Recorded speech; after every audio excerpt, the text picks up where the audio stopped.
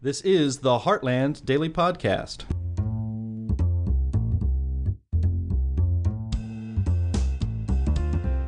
The other day, Heartland's Justin Haskins, the director of our Socialism Research Center, was a guest on the morning show with Preston Scott out of Tallahassee, Florida. Justin is a frequent guest on Preston's program, and you can see why in this interview. Justin and Preston covered a variety of topics, from Robert F. Kennedy Jr. challenging President Biden for the Democratic nomination this year, to the showdown over the debt limit in the federal budget, to how Justin and the Heartland Institute are working to communicate with Millennials and Gen Z about socialism so they realize just how destructive it is to their economic prospects and their personal freedom. Check out this brief, informative, and educational interview.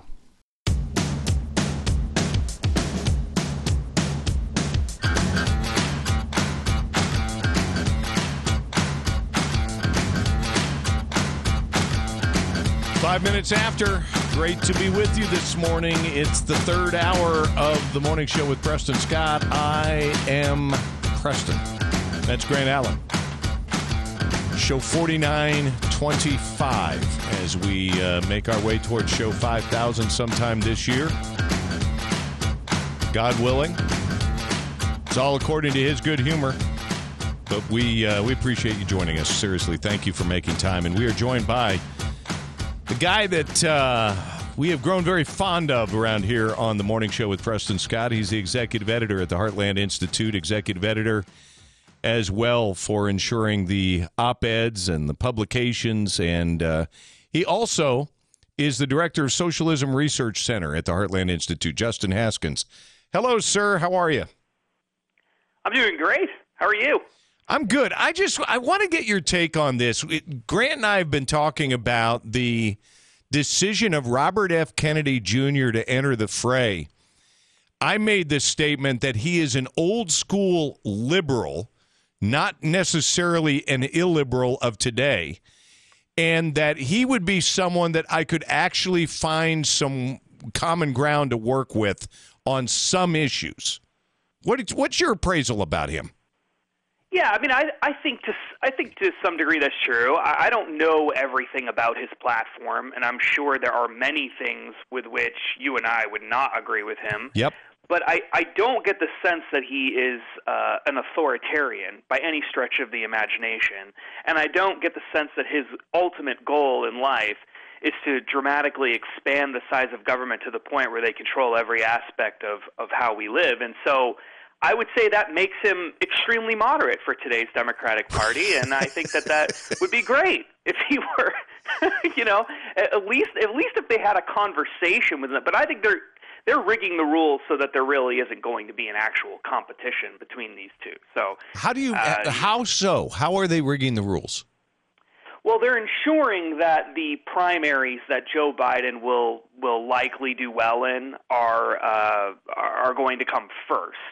That's one of the biggest things they're trying to do. The state of New Hampshire is trying very hard to make sure that doesn't happen, but I don't think that I don't know if they're gonna be successful on that. I think it's gonna be very tough for them to pull that off. And then in addition to that, just the nature of primaries, both in the Democratic and Republican primaries, this would be true.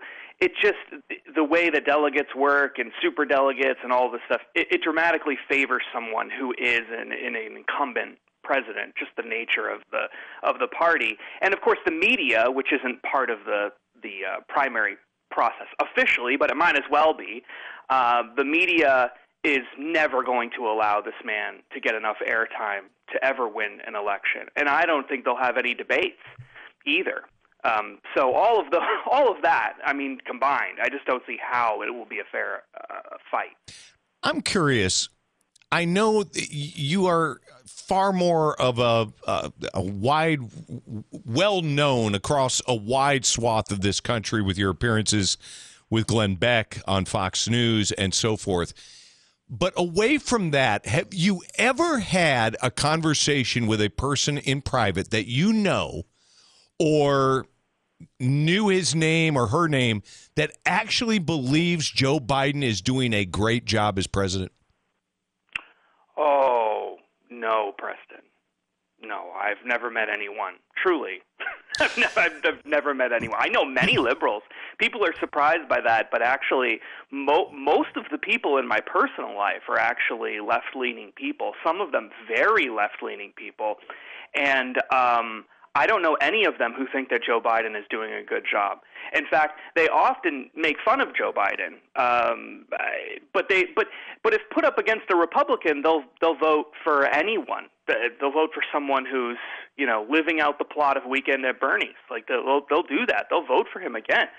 So it's sad, but I think that they have the media and academia and Hollywood. They have so demonized the Republican Party, and they have so demonized conservatives generally, that there are many people who it really doesn't even matter who the candidate is for the Democrats. They will never, ever in a million years vote for a Republican. And you need a candidate who can break through that and reach people on the other side. That's really, really hard to do. But it's not impossible. I used that word earlier. It's not impossible, but it's very, very difficult. I want to pick up right there when we come back. Justin Haskins with us. We do have some things we plan to discuss, but I'm off on one of my rabbit trails here on the Morning Show with Preston Scott. The Morning Show with Preston Scott. Justin Haskins with us from the Heartland Institute, and you were just talking about the need to communicate and reach to the other side. I'm struck by the fact, Justin, that whether it's some of the PragerU videos or campus reform back in the day, when you get to talking to people, just calmly explaining, why good guys with guns are needed to stop bad guys with guns and whatever the issue might be, and you make the points, people go away going, wow, I guess I need to reconsider my position. We need to communicate. Yeah, the funny, so I, as part of the Socialism Research Center, a lot of what we've done is directed towards younger people, and we've had lots and lots and lots of conversations with very concerned parents and people who are just concerned citizens about what's going on with America's youth. And the sort of spark of hope that I want to give everyone who's a parent out there or older person is just concerned about the rise of socialism with younger people and left-wing thinking is that the more you talk to younger people about these ideas, the more you realize it is not deep-seated. They really don't – they believe these things without having ever thought of them because that's all they've ever been told in many cases. And really, most ideology just comes down to, well, the other side must be racist, or the other side must be homophobic, or the other side must be sexist. And they really haven't thought about the issues very much at all. And when you actually start citing data and you start talking to them calmly and you talk about compassionate ideas within conservatism, they change real quick. The demeanor changes very, very fast. And so it's really disturbing what has happened, no doubt about it. And if we don't do something as conservative people, then our country will be lost, to be sure. But younger people are not dyed-in-the-wool socialists. Most of them can't even define what socialism is. It's just they're believing it because that's all they're getting day after day after day from the establishment. I'm curious what your thoughts are as we are hearing about this negotiation inside the Beltway between the president and the House on the budget. What's the practical, pragmatic position to take on all of that? We can't keep going into debt, but we seemingly are. Yeah, I mean, to be totally honest, it just seems like this cycle is never going to end until the negotiation results in firm rules that are permanent going forward.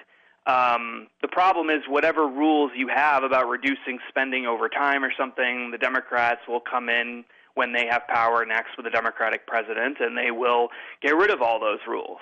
And I would almost rather see Republicans spend their capital and their time, their political capital, trying to convince Americans that we need like a constitutional amendment to control spending. I was just going to ask you, the Fed or something. Justin, I was just going to ask you, this circles back to the Convention of States, because one of their issues, one of the main issues that's on all the legislative bills that have been passed to support a constitutional convention of states is a balanced budget amendment. Right.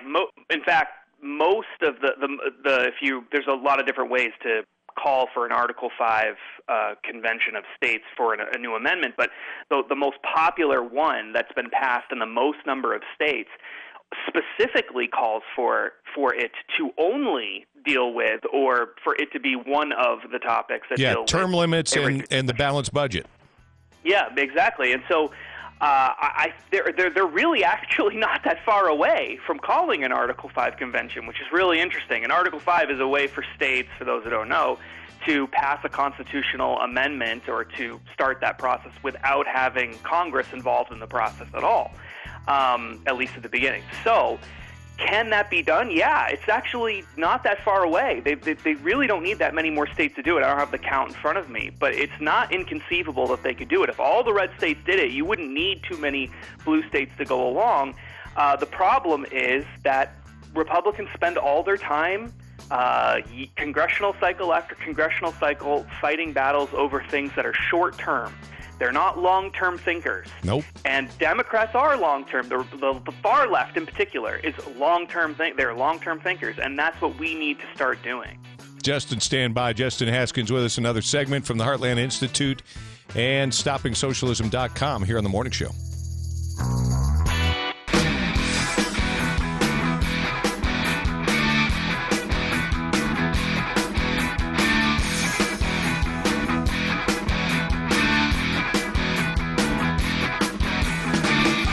Justin Haskins with me from the Heartland Institute. Justin, before we move on, got a listener question. Would love to know why there isn't an annual or biannual vote on holding a convention of the states on the same date. Pin states down. These legislatures pin them down, make them vote on the same day every 2 years.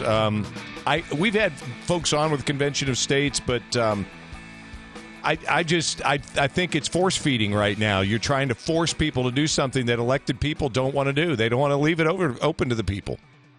Yeah, well, that's an interesting suggestion. I can understand why someone would think that would work. The problem with that logistically is that the way states operate, it's completely different in every state. The way that their calendar, the legislative calendar is different. In some states, they don't even take up non-budgetary issues every year.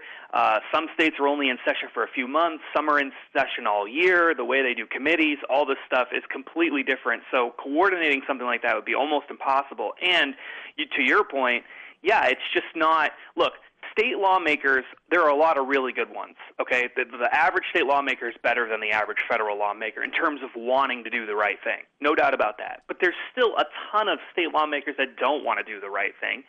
And leadership in particular tends to be, in a lot of states, establishment types that are just trying to get ahead, trying to move up to Congress or trying to move up to the White House or whatever. And you need massive support from the public to move along something that's controversial. And that's why Florida's been so successful, is because you've had Ron DeSantis and other people sort of leading the charge on these things in Florida and building momentum behind it and using the bully pulpit to do important things. But in other states, the Republican leadership doesn't want to do it, so it doesn't happen. And the average person is not calling for a convention of states. Most people, even on the right, don't know what it is. So that's part of the problem, too. There needs to be a huge grassroots push for it. And that would mean the media would need to be heavily involved, and a lot of them don't even know what it is. So there's just so many issues with that. It's a great idea in theory. It's just how can we make, how do we get the media and the public and everybody on the same page? It's just so difficult. Tell me this. You mentioned Florida. Of course, ESG has passed the state legislature. Your thoughts? Yeah, the anti-ESG legislation is what you're talking about. It's a huge, the most comprehensive bill that has ever been passed in the United States of America was passed in Florida recently. Ron DeSantis has signed it into law. We've talked about it before, but it's just an absolutely incredible bill. What it does is protects individuals from financial institutions imposing social credit scores and ESG and other things on them and their families, as well as small businesses, medium-sized businesses, big businesses. They're all being protected in the state of Florida from financial institutions using that social credit scoring system against them. That's the backbone of the Great Reset, the ESG scores. And so this is a huge, huge thing. It also makes it very difficult for local governments and state agencies, actually impossible in some cases, to use ESG in order to, when they're getting contracts, government contracts, or when they're issuing bonds, or they're doing investments and all of that, so that your money as a taxpayer is not going to promote ESG causes. So there has never been a bill like this. There's been bills like this, but they have never been passed anywhere. Yeah, they haven't survived. Exactly. Leadership is usually the one that tries to kill it.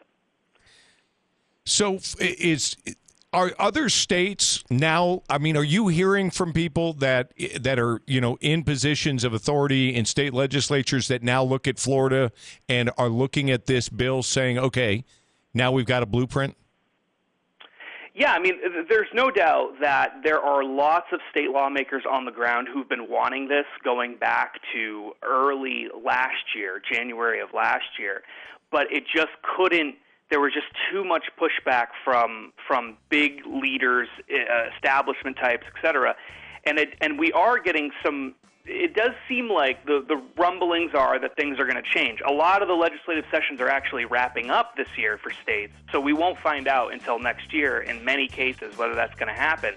But I think that it will, because it's so much easier to sell the idea of a legislation that is sort of new ideas, new legislation, when it's already been passed someplace, especially a prominent place, especially with the support of someone who's probably going to be running for president. It's just a much easier sell.